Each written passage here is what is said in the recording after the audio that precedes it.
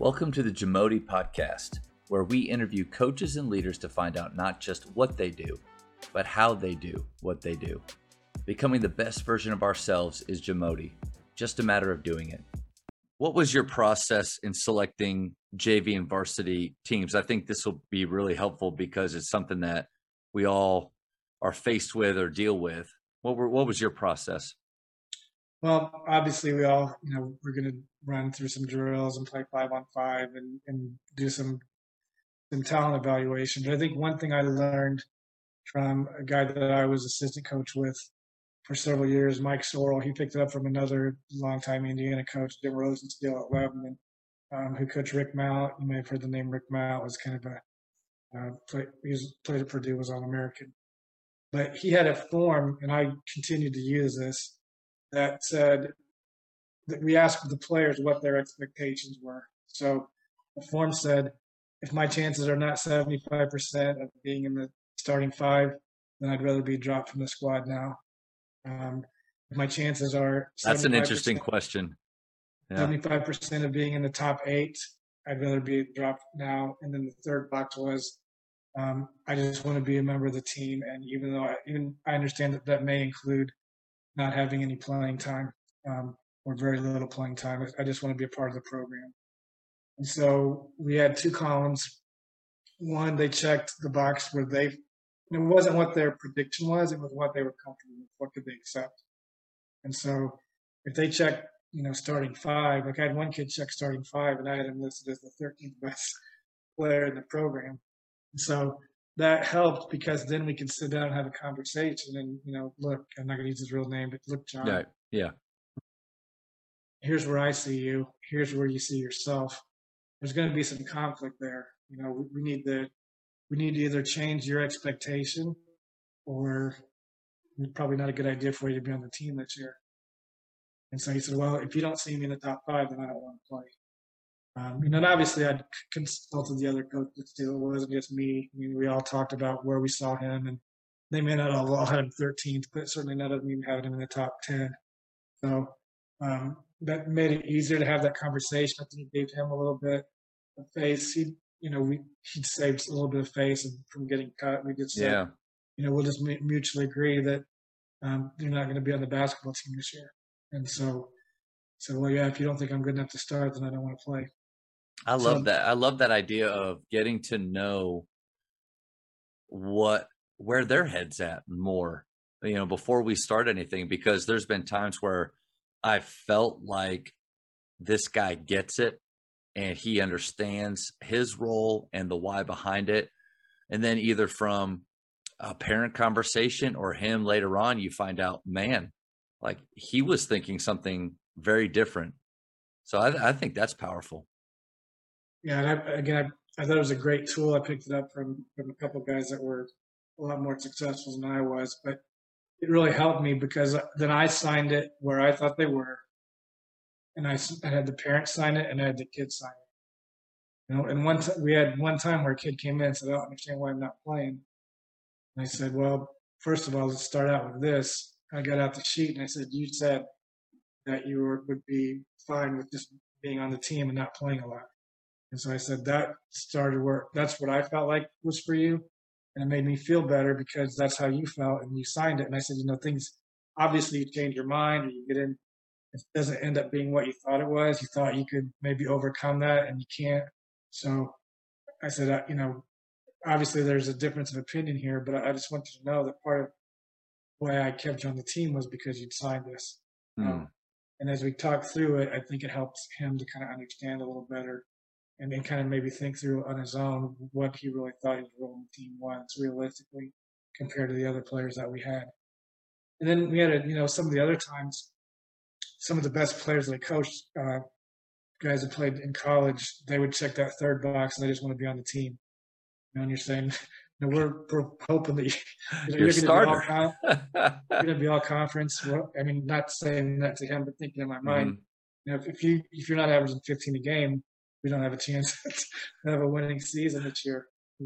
But your attitude is, I just want to be on the team because I like the program, I like basketball, I want to do what I can to help the team. So that was good too to see that some of the guys that Because the thing is, if he'd have checked, I want to start every game, um, he would have been right because I Yeah, wanted to yeah. start every game too. But it's a lot about his attitude.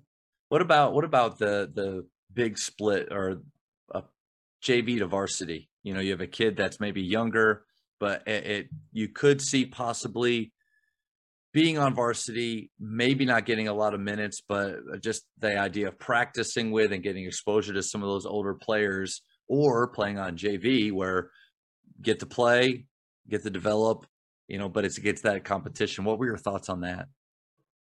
Yeah, and, I think every school is a little different because it's size. Like for us, we every team I was with, we practiced JV and varsity together, and sometimes that would be 24, sometimes that would be 18, or sometimes it would be 15. Mhm. Where we maybe take some of the sophomores and freshmen and practice them together, and juniors and seniors practice together.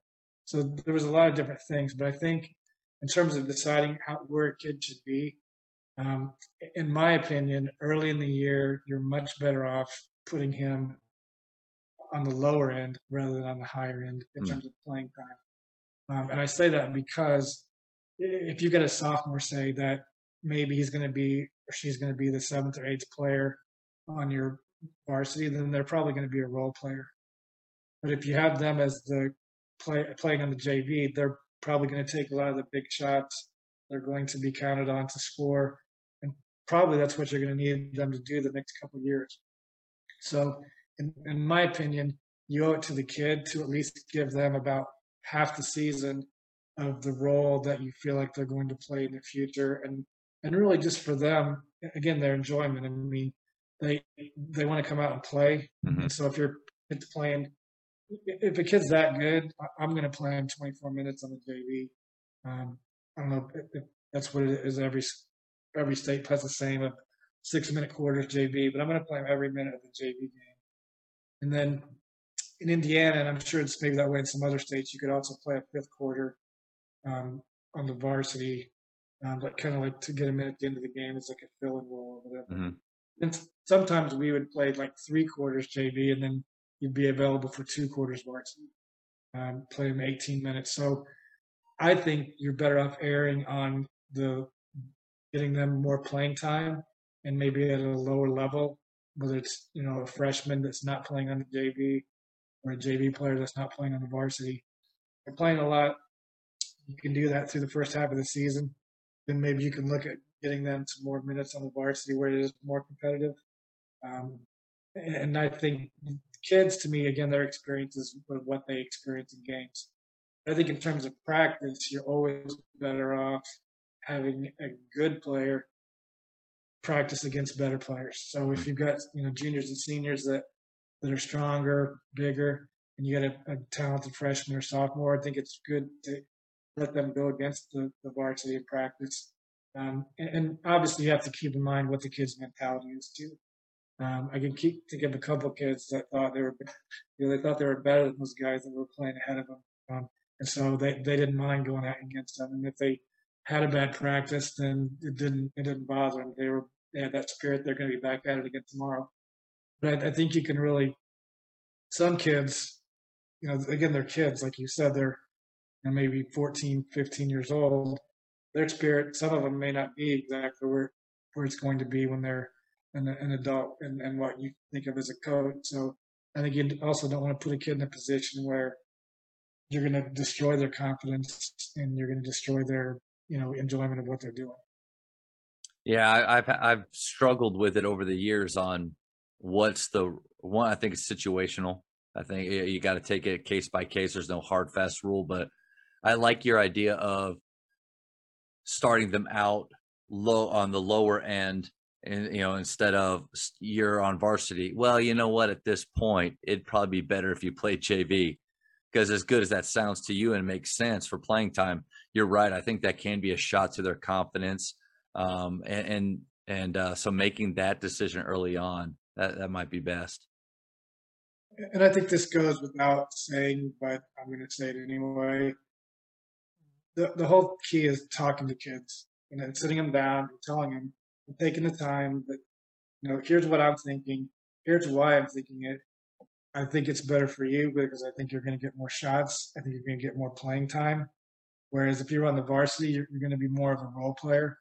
I mean, certainly that's not saying that role players aren't important, but down the road, I see your role as being someone who's going to be able to score and help us in that role. And I want you to practice that role, and I want you to get good at it on the JV.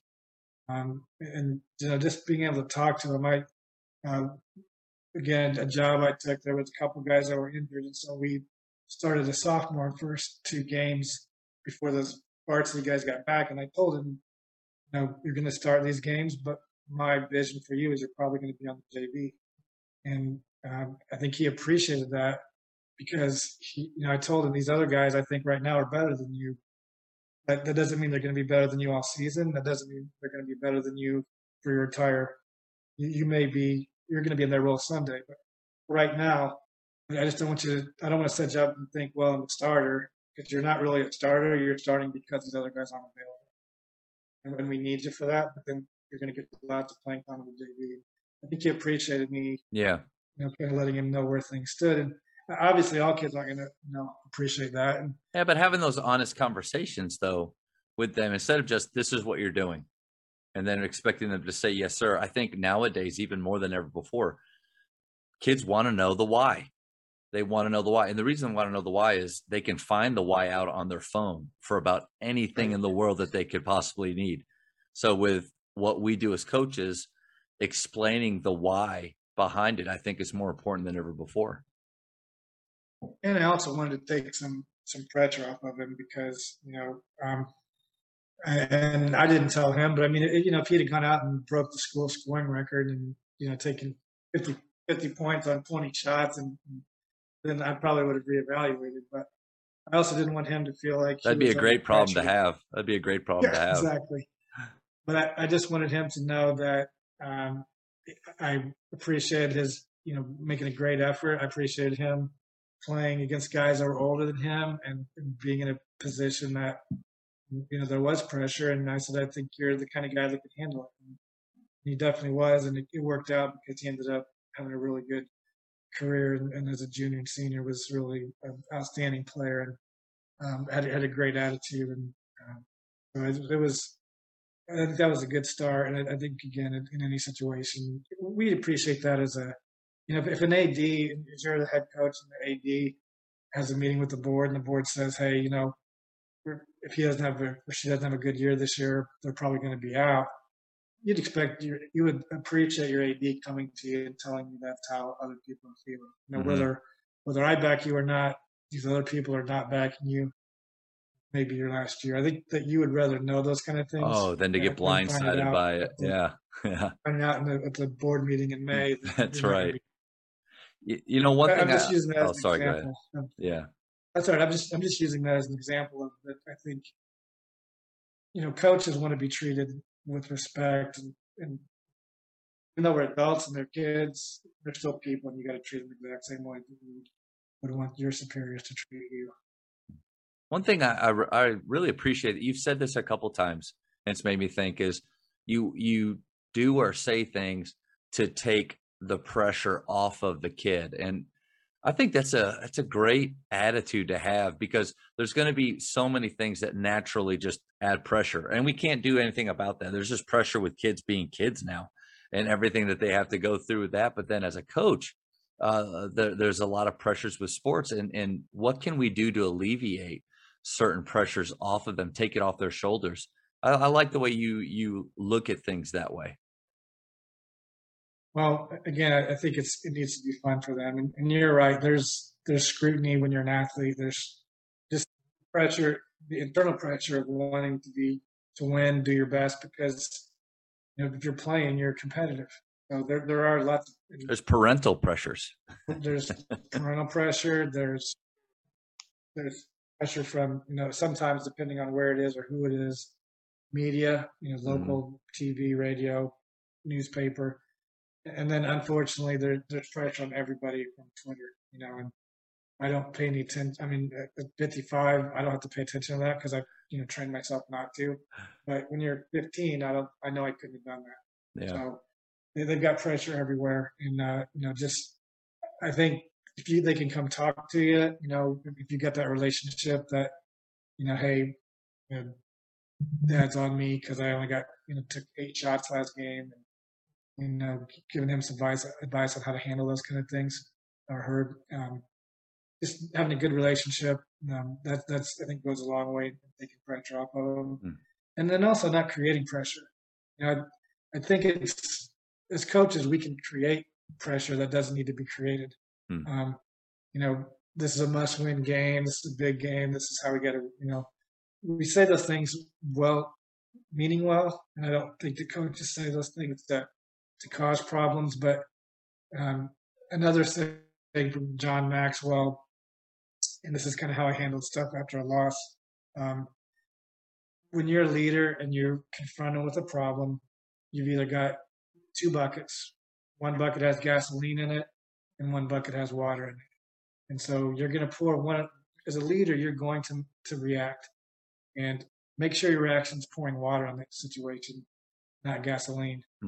So, when you say, hey, if we lose this game, we're not going to have a winning season. If we lose this game, we're out of the conference race. That you're trying to motivate, but you're really not motivating. I think you're putting pressure. So, just being conscious of those kind of things. And in my opinion, this is a great time right now in the spring and summer for coaches to think about all those kind of things. How am I going to react? What can I do to take pressure off kids? How am I going to react after we lose?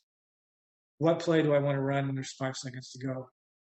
How do I want to make sure all my players are getting shots in practice? How do I want to make sure our culture is being an important part of who we are every day in practice? I think thinking about all that stuff now, when you're not dealing with pressure, and even once school's out and you're not teaching every day, I just think it's a great time to spend thinking about that kind of stuff, because there's less pressure on you. You've got less demands on your time, and you can make better decisions, I think. Thank you for checking out today's episode. Please take a moment to subscribe to this podcast, share it with your fellow coaches, and find us on social media for what's coming up next on the Jamodi Podcast. It's just a matter of doing it.